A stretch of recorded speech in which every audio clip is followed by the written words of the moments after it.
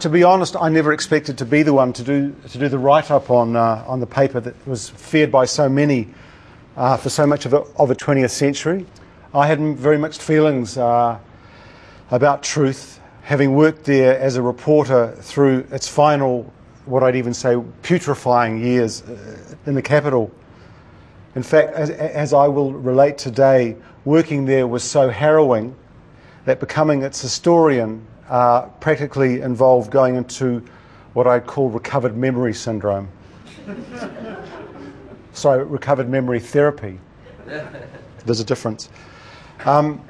It's quite hard to think that this crude Australian import was in its day an authentic print giant.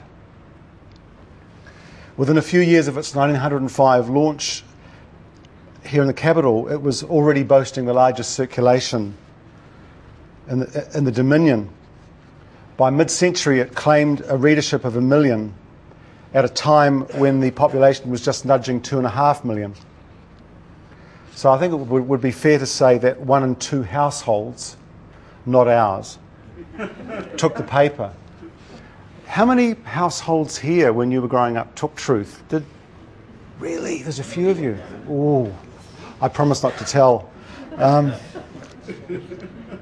Yeah, because as one commentator said, you could never find anyone who admitted reading it. And if they did, it was only for the excellent recipes, the prize-winning recipes, and the business pages, which were very good. Yet in its heyday, the 1920s to the 1970s, Truth was orchestrating and shaping public opinion in the same way that TV news shows like Close Up and Campbell Live do today. And as Jamie Belich has said, Truth really was the closest thing to a national newspaper New Zealand ever had. I remember well Bronwyn Daly and Gavin encouraging me in the 1990s to pursue its history. Gavin and co are among the historians who have increasingly come to see it as a uniquely rich secondary source. And for me, writing Truth's history would prove to be a fascinating and ultimately rewarding exercise. And I would find that over 75 years, Truth had been a series of quite different newspapers. Born an unashamed revolutionary socialist, it grew to be a labour-hearted conservative through a long middle age, and then turning into a white-hot anti-communist in its dotage. And then it went off to Auckland and became a sex comic. The core diet of sensation, sport, divorces and random muckraking would never change. And like similar papers overseas, there was a serious and often overlooked political and consumer advocacy role in Truth. Today, I want to talk about the process of reading and reconstructing an institution weighed down with contention. To help me do this, I plan to retrace 3 personal journeys with Truth over 3 decades. First, I'll look at my time as a journalist with the paper after 1977. Second, I'll explore a secondary encounter a decade later, rediscovering Truth as an essential secondary source in researching and writing New Zealand history. Lastly, I'll address my third voyage around Truth, this time as its historian. As I say, Truth was never a paper that I would have picked up as a university dropout from a leafy suburb.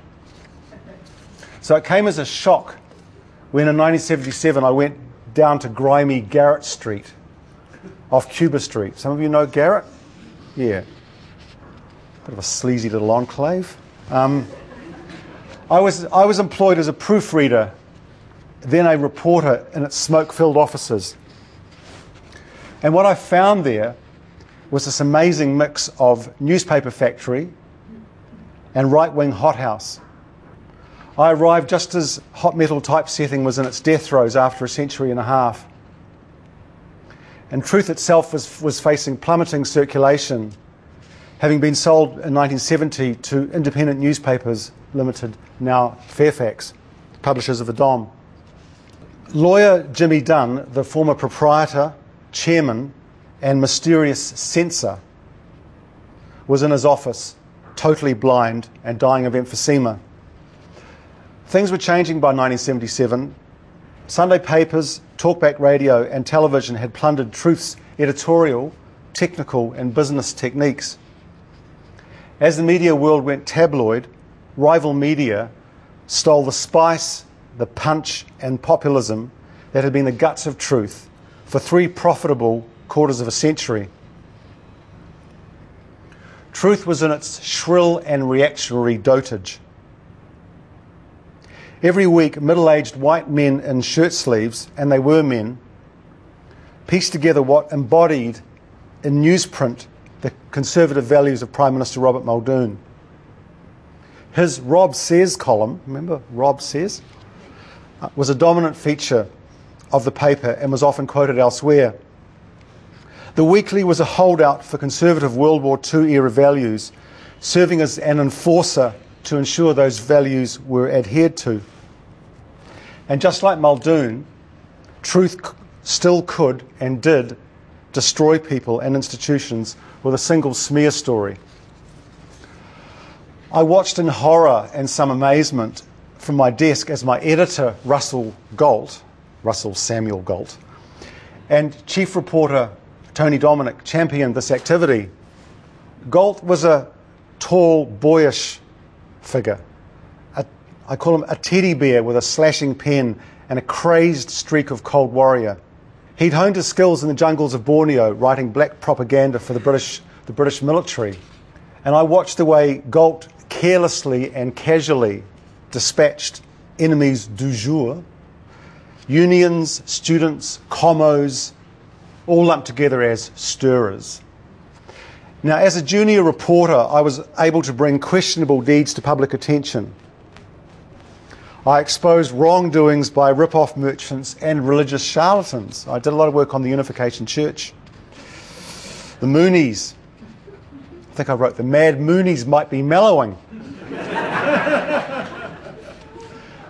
But as a reporter, I also had to do jobs on people. This is one that this is one from 1978. Headlined, Spud King Jim's Hot Potato. Front page, guys. Very proud of that. No byline, though. Damn. Would-be MP Jim Bull, the Spud King of Rangitikei, has left himself holding a political hot potato. The top-seeded national by-election candidate may have blighted his chances by his attitude to regional development. He has left himself open to a roasting. The subs added that in. From his opponent by saying he supports the development of industry in rural towns to provide jobs. Only last year, a company of which Mr. Bull was a director and major shareholder bought up an ice cream factory in Waipukurau, Peter Pan. A subsidiary company peeled off the refrigerated trucks it had wanted, mashed... You know where I'm going with this. Mashed the ice cream business, and 72 workers had to cash in their chips. He didn't get to be the MP. The newsroom was a wretched place. Many of my colleagues privately loathed these attack dog tactics. I mean, that one's fairly mild, really, quite benign as they go. They saw Galt as basically mad. And ironically, these journalists would often be the ones who are the most adept at crafting the most sulphurous and alliterative headlines. To take the truth shilling had always been to don the golden handcuffs. For 3/4 of a century, its journalists enjoyed a comparatively light workload based on weekly as opposed to daily deadlines. In the 1920s, my hero, the wonderful Iris Wilkinson, better known as Robin Hyde, briefly became a truth journalist. She'd started at the Dominion and became the first woman in the press gallery. She noted when she joined Truth, there's an easygoing attitude on the paper. Tomorrow will do, which is not like the Dominion's daily life. And then there was the 12.5% odium money that supplemented what were already some of the fattest pay packets in local journalism. It was clear that many staff had become hooked on the pay and weekly deadlines and were unable or unwilling to leave. Their profound ambivalence, even hatred towards people like Galt, made for a toxic and conflicted workplace. Some were happy being Muldoon's megaphone, but for others our hearts sank as we opened the paper to see yet another attack on Maori land campaigners, peace groups and critics of apartheid. Invariably, these smears, routinely generated from official sources within the bureaucracy, would be placed next to Busty Bess from Bishopsgate. The lax working conditions gave Truth staff more time to pursue what might be termed other interests. In his recent biography, legendarily grizzled Truth photographer Peter Bush gets into the subject. He notes how in the 70s, the time I was there, Galt and Dominic became disciples of property magnate Bob Jones. I'll read, and I quote, "Inspired by Bob's philosophy that anyone can become a millionaire if they get off their ass, they bought and rented out some hovels in Upper Cuba Street. The hypocrisy of these two in being simultaneously slum landlords and self-styled campaigners against racketeers and exploiters of the little people was simply breathtaking.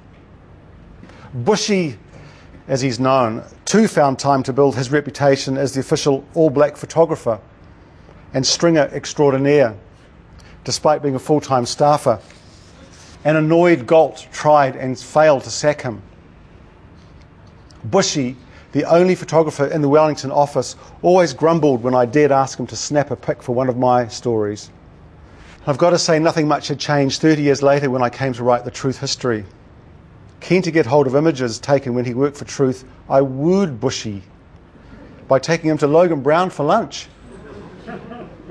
I offered him hundreds of dollars of my own money to get pictures for the book, but Bushy was still too busy to provide me with a single photo from his collections, which seriously did make things really hard, I have to say.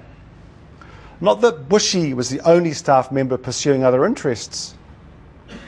The current editor of the Southland Times is fondly remembered for his extracurricular activities while full-time Dunedin correspondent. The story goes that that he put a request through to Wellington for a car to replace the Office Mini, stating that as part of his news catchment area he needed a car for longish runs. Then it emerged that he was doing a daily delivery run for the ODT in central Otago and couldn't fit all the papers into the Mini. Joking aside, I was never a happy camper at Truth. I came to dread returning to the office after weekends. After 18 months, I left for England and worked on provincial papers. It restored my self-respect. This was real journalism. I returned to New Zealand determined never to darken Truth's door again, then failed to get the job on a daily that I wanted. So I rejoined the paper and took a job as entertainment editor, responsible for TV, cinema and music coverage. I was able mostly to duck the political showdown that was darkening the early 80s. The 1981 tour was approaching and Truth under Galt became its unqualified cheerleader. His pro-tour stand was typical of the paper's polarising instincts at a time when Muldoon's chief role seemed to be polariser-in-chief. Hauled in to report on the second test at Athletic Park, I spotted a foam-flecked Galt after the game. There was my editor screaming abuse from the footpath at marching protesters on Adelaide Road. I walked with the protesters, my head bowed, my notebook tucked away. By the time I left the paper for the second time at the start of '82, I never wanted to think about Truth again. I had come to understand, as Robin Hyde said in 1928, that being part of Truth stained. This would become clearer when I came to write its biography. In 1985, I meanwhile got to experience firsthand the experience of being on the wrong end of a tabloid expose. Health Minister Michael Bassett had just hired me as his press secretary. The Sunday News then revealed that the minister's new staffer had been in jail in 1976 for narcotics offences. I'll never forget the loneliness of the Sunday morning walk to the dairy to read its sensational account, splashed all over its front page. The only trouble was I couldn't have written it better myself. I now want to talk about Truth as a source in researching and writing New Zealand history. Within a decade of leaving the paper, I found myself poring over microfilm back issues of the in the Turnbull Reading Room. When it came to research into 1950s New Zealand, Truth proved an indispensable secondary source. It really was the equivalent of a Sunday paper. They were illegal here until 1965, as we know. But Truth was published on a Tuesday. And I found Truth then a totally different paper from the one that I had worked for. In the 1950s, Truth was still in its blue-collar conservative phase. For one thing, the closely ogled fixture on page 3 was not Busty Bess, but the fruit and vegetable prices in the 4 main centres. Truth really was reflecting the interests of the people living on Struggle Street, which is why its boast of 1 million readers during the 1950s and early 60s was probably accurate. In the essay Fretful Sleepers, Bill Pearson called Truth one of the papers that seems to exist for no other purpose than to enforce conformity. But that was only part of the story. When Pearson wrote that in 1952, Truth gave readers the weekly dose of sensation, sport, recipes for ox cheek with golden sauce, and of course the divorces. But I kept coming across hard-hitting stories on housing, racism, and the environment, stories I'd usually only seen in the Communist People's Voice. Truth weighed into the policy debates of the day, stories carefully distilled and often thoughtful, packed with the opinions of ministers and officials. It crusaded against bureaucracy and state snooping, devoting pages to Kiwis getting a raw deal. As Brian Edwards later confirmed, in the days before Fair Go, people seeking redress from bad businesses went to Truth. A long-running campaign in 1954, for example, led to the resignation of a police commissioner accused of phone tapping and corruption, Compton. Truth, of course, could be contradictory and inconsistent. 1 minute, an anti-communist crusader and opponent of state control. Next minute, a proponent of social justice and champion of the downtrodden. But I think a lot of media institutions are like that. My 1993 book, All Shook Up, is a work examining ideological and sexual paranoia in the 1950s. And I've got to say, it owes a great debt to Truth, this mid-century, middle-aged Truth. It gave this researcher, with what is the very best of what a good newspaper can offer, a glimpse of a society talking to itself. In its pages, in Truth's pages, and particularly its Lonely Hearts column, Ask Lynn Carroll, were some of the upheavals, the fracture lines of the post-war years, our certainties, our fears, and our prejudices. I was just struck, stunned by the vitality and expressiveness of Truth's writing, the boldness and sweep of its opinions, and the way it was, to paraphrase Seddon, playing New Zealand like a piano. A series of interviews confirmed that politicians privately acknowledged Truth as our national antennae, an unofficial moderator of popular opinion. And this was confirmed to me by George Bryant, who was a long-time backroom government information officer, who really confirmed its extraordinary power. Bryant told me it was the first thing we did on a Tuesday, all the information officers working for government. First thing we did on a Tuesday, go out and get Truth, buy several copies, go through it with a tooth comb, see what it was saying, and report to the ministers. Bryant also said it was a paper you feared if you were in public life and you did the wrong thing. As part of my research for this book, All Shook Up, I examined coverage of 2 juvenile delinquency murders in 1955.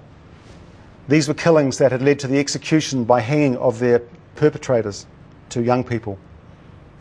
In 1950, a tough-minded national administration had reintroduced capital punishment. During 1955, 4 executions took place in Mount Eden. Shocked by the state's readiness to hang, Truth drew a line. Jack Marshall, meanwhile, kept directing public servants to string up these people.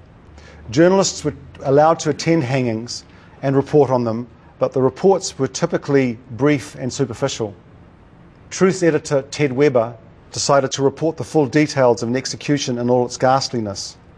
The paper's conscious decision to give readers a true picture of state-sanctioned execution was hugely influential. I'll just read you a little bit out of it. It was written by Jack Young, who I think ended up going to the Dom. And Jack was someone who was in journalism for a long time. Was like a lot of journalists, he spent some time on Truth and also worked elsewhere. 2 minutes and 7 seconds before 7 o'clock, black, This was the young man he was 19, left the condemned cell in Mount Eden jail, shepherded by the 4 wardens of the Death Watch. Black did not walk bravely or imperturbably or in any other way to the scaffold. As they all do, he shuffled. He shuffled because the movements of his body was harnessed. His arms at the elbows were shackled to his body with broad leather straps. His crossed hands were strapped in front of him, and his legs were pinioned above the knee. Death comes to men in many forms. Black met death at the top of the stairs in the shape of a chunky figure dressed as if for a fishing expedition on a stormy day. This was the hangman. He wore a felt hat pulled down low over his eyes. To hide his eyes, he wore sunglasses. His chin was sunk in the collar of a long top coat, buttoned all the way up to the front. This garish figure, waiting at the back of the platform, looked ludicrously out of touch, like an actor in some fifth-rate melodrama.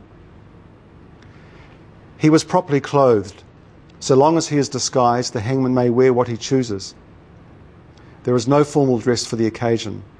One New Zealand hangman favoured a skin-tight Superman black costume. Black looked down, wished everyone a happy Christmas and a prosperous New Year. The warders closed around him. They pinioned his ankles, drew the noose down over his neck, and placed a white hood over his head. The warders moved away from Black. He stood alone. For a moment, the sheriff raised his hand carrying the warrant of execution. Death in dark glasses performed his office. Black was no longer there. The white rope was taut. The rope oscillated like a leisurely pendulum. Pretty extraordinary piece of writing. According to capital punishment historian Pauline Engel, the story helped bring about the subsequent decision to abandon capital punishment. The Truth had that power. I also explored in detail Truth's role as an outlet for Cold War propaganda. Week after week, Truth mounted attacks on left-wingers involved in peace activities, for example. A range of official agencies, including a rump of the Tourism and Publicity Department, where George Bryant worked, prepared this material. It was then passed on to Truth and prominently featured. One US embassy official noted in a cable home, Truth carries more directly anti-communist material than in any other publication in the country. I later learnt that it was during this era that Truth established deep and enduring links with the New Zealand Security Intelligence Service. More than a decade passed after writing All Shook Up. I chatted to colleagues about writing a Truth history. I casually amassed a file of documents and clippings relating to the paper. The Weekly, meanwhile, had become a national joke, the house magazine of the sex industry, much to the shame of Fairfax executives. It was when I learnt that half a century of Truth board minutes of board minute books had been deposited at Turnbull that I could see the spine of a book project. And I want to turn now to the writing of the Truth history. In 2008, I decided to apply for the National Library Research Fellowship. My application spoke of exploring Truth's role in shaping 20th century society, press, and popular culture. To my amazement, I succeeded. I decided to restrict my project to its time in the capital, 1906 to 1982. I was interested in the paper's interactions with Parliament and the bureaucracy in particular, a core element of Truth which was dropped after the move north. But it was immediately clear that many people over 40 saw my project differently from the legitimate and scholarly exercise that National Library and I did. I remember the giggles of a couple of middle-aged chaps one day in the lift as it emerged that I was writing about Truth. Page 3 girls, mate, page 3 girls. The mix of delight, envy and horror in their eyes stays with me. A similar response would occur 1,000 times over the next 2 years. My own brother said to me, Why are you bothering to write about that scuzzy old rag you used to work for? I began by reading back issues and had devoured most of the first quarter century on microfilm just at the time they were released on Papers Past. So I knew what was in them. I looked closely at the historiography of the local press, but was often disappointed. In 1958, for example, Guy Schollfield's authoritative study of the New Zealand press devoted 8 sniffy and mistake-riddled or written lines to Truth. And at the time, it was the top-selling paper in the country. I drew up an interview list for people associated with the paper. They included staff, legal advisors or censors, litigants, newspaper historians, and general camp followers. I also decided to approach what I might call victims of the paper, the people smeared, often cruelly and unwarrantedly. It was here that I immediately came up against the stubborn stains Iris Wilkinson had touched on, the weight of baggage surrounding the paper. Marilyn Waring, outed as a lesbian by Galt in 1976, refused to talk to me. Russell Marshall was a little more mellow. Truth had called him the Red Reverend, but he'd kind of gotten over that. Others associated with Truth in the past, particularly those in the capital, seemed desperate to forget. I ended up practically stalking political scientist and photographer Les Cleveland. I knew Les had spent 9 years as a Truth reporter and sub-editor in the late 50s. I knew he'd done the dictionary entry on editor Robert Hogg and knew much about the paper's early years. Heaps, he'd done a lot of work, but Les wouldn't talk to me. Another stalkee was the late barrister Sandra Moran, a protege of Jimmy Dunn. She'd been a former Truth censor and later a member of the INL board. She first agreed to meet, then made herself unavailable. So I was a bit taken aback at this kind of response, because these were potentially key informants. Former censor and now employment court judge Thomas Goddard, on the other hand, agreed to meet. He chatted happily about libel suits and making changes to the front page as the paper ready to go to print. But when I probed him about the real Jimmy Dunn and his links to the military and security establishment, he talked only darkly of state secrets. Others on the periphery were happy to open up. Some appeared to see an involvement with Truth and Dunn as amusing, or even something of a cachet. Geoffrey Palmer was in this category, becoming affectionate and sentimental about Dunn, in whose office he'd worked as a law student. He named Dunn, a territorial officer who'd really wanted to be a professional soldier, as a significant influence on his career. I said, would he have been a major influence? A significant influence. And Geoffrey said a great thing about Dunn, which I can actually almost see the influence. He said to me, he was hard, but I found him very clear, if you know what I mean. Some people are confused. Dunn was never confused about anything. A breakthrough came when I made contact with staff from the pre-Galt era.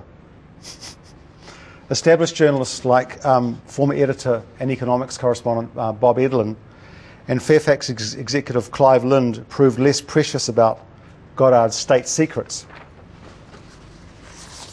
A long-time reporter, Rosalind Lang, now living in Panama, of course, readily opened up to Truth's dark side. She was happy, almost relieved, to share her recollections of 10 years inside, 10 years with Truth as one of its top reporters and smear merchants. And former TV reporters of Truth, and observers of Truth, such as Spencer Jolly and David Beatson, who went to work for TVNZ, were also quite talkative. They helped me fill in some of the background to one of Truth's most notorious stories, the 1975 think tank affair, which I cover in my last chapter. Some of you will know that in July of that year, the paper mounted the most savage in a series of attacks on Bill Such. Galt named the prominent economist, bureaucrat and alleged Russian spy as the mastermind of a plot to turn New Zealand socialist. It was just months after Such's acquittal for spying in the middle of an election year that led to a National Party landslide. And remember, the Cold War in 1975 was still thawing. The fall of the Berlin Wall was 14 years away. Now, Truth alleged that a group of experts reporting to the late Labour Prime Minister Norman Kirk were plotting to nationalise banks and insurance companies. And during 1975, the story took on the proportion of a homegrown Watergate, the story that had recently led to the downfall of a president. The think tank story came to symbolise a new era of cross-media news competition between TV networks, radio stations and newspapers. It helped give rise to an aggressive journalism that until then had largely been Truth's domain. Truth's allegations were based on a document leaked by a senior member of the SIS to a fellow Territorial Army officer, Paul Freeman. The other commie plotters included former Labour MP Gerald O'Brien and senior bureaucrat Jack Lewin. Opposition leader Muldoon would use the document to great effect. Remember that 75 was the year of the Dancing Cossacks advertisement, the most infamous piece of election advertising in our political history, as New Zealand History Net says. In the ads, National suggested Labour's recently introduced compulsory superannuation scheme might lead to Soviet-style communism. The mid-70s is remembered as a buccaneering era for the secret services. It was a time when the American CIA helped discredit and oust left-leaning governments in Chile, Germany and Australia. Remember old Gough Whitlam saying, after he was ousted, "Maintain your rage." The think tank would embarrass the Labour government in 75, perhaps in a small way even contributed to its downfall. At the time, Socialist Action correspondent Keith Locke, later a Green MP, wrote, quote, "The only plot uncovered has been a right-wing one involving collaboration between National Party figures, the SIS and Truth." So what, if any, secrets would I uncover 35 years after the fact? State secrets. My final chapter tells of tracking down the two key people associated with the affair. These were O'Brien and Mr. Freeman, the secret squirrel in the sky blue shirt. I explain how Roger Dunn, the proprietor's son, confirmed that the SIS officer who leaked the document was his dad's next-door neighbour. Don't you love New Zealand sometimes? And when Roger Dunn had gone through his late father's papers, he'd found documents showing former SIS officers on retainer. The late George Barton QC also told me he believed Truth had published material that could only have been sourced from telephone tapping. Lewin retained Barton, who's just recently died, he was a great man, during Such's trial for espionage in February 75. In an article entitled "Lawyer Sat In For Him," Truth described the contents of a telephone call made by Barton. Barton had rung Lewin from the Supreme Court library telling him of the verdict.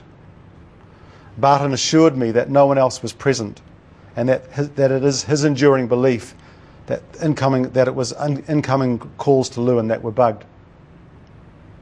So I was satisfied that the dots had to some extent been joined between Truth and the SIS.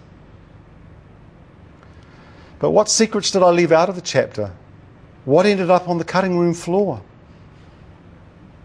I couldn't possibly tell you. Just kidding.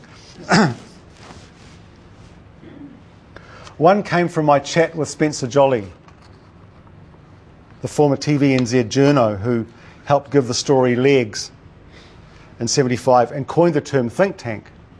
Now working as a political reporter for a TV station in Queensland, Jolly, among other things, remains convinced of a plot to kill Norman Kirk. Well, we know what happened to Mayor Bob Harvey when he made that mild claim. Well, he made the claim reasonably mildly, I think. Maybe it was stronger than that. Anyway, Spencer Joly claims dark forces took the grievously ill PM and flew him in a plane at a height where the air pressure would prove fatal. They cooked him, Spencer told me.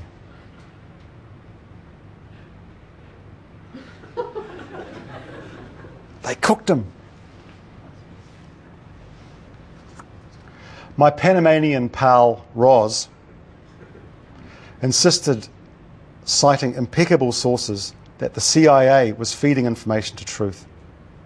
She wrote in a dozen fevered emails over one weekend, Truth, quote, moved away from SIS and sourced from the CIA.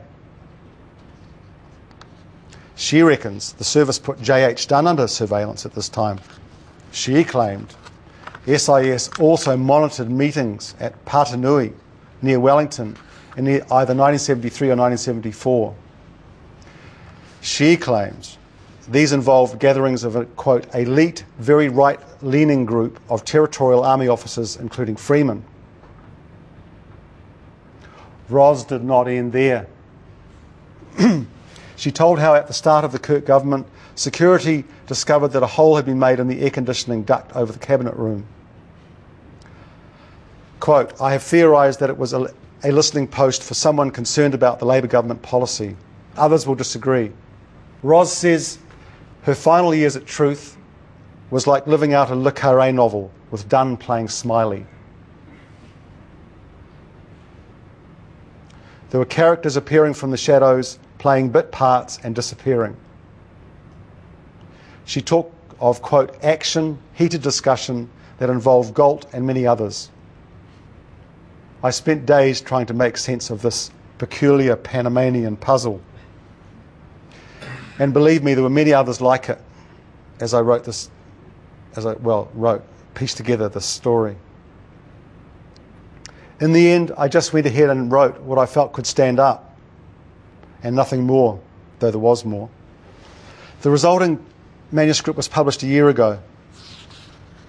The book looked good. The launch was great, really good. The reviews were generally positive. Then a month or so after publication, the son of a former Truth editor came up and threatened me with violence on a Wellington street.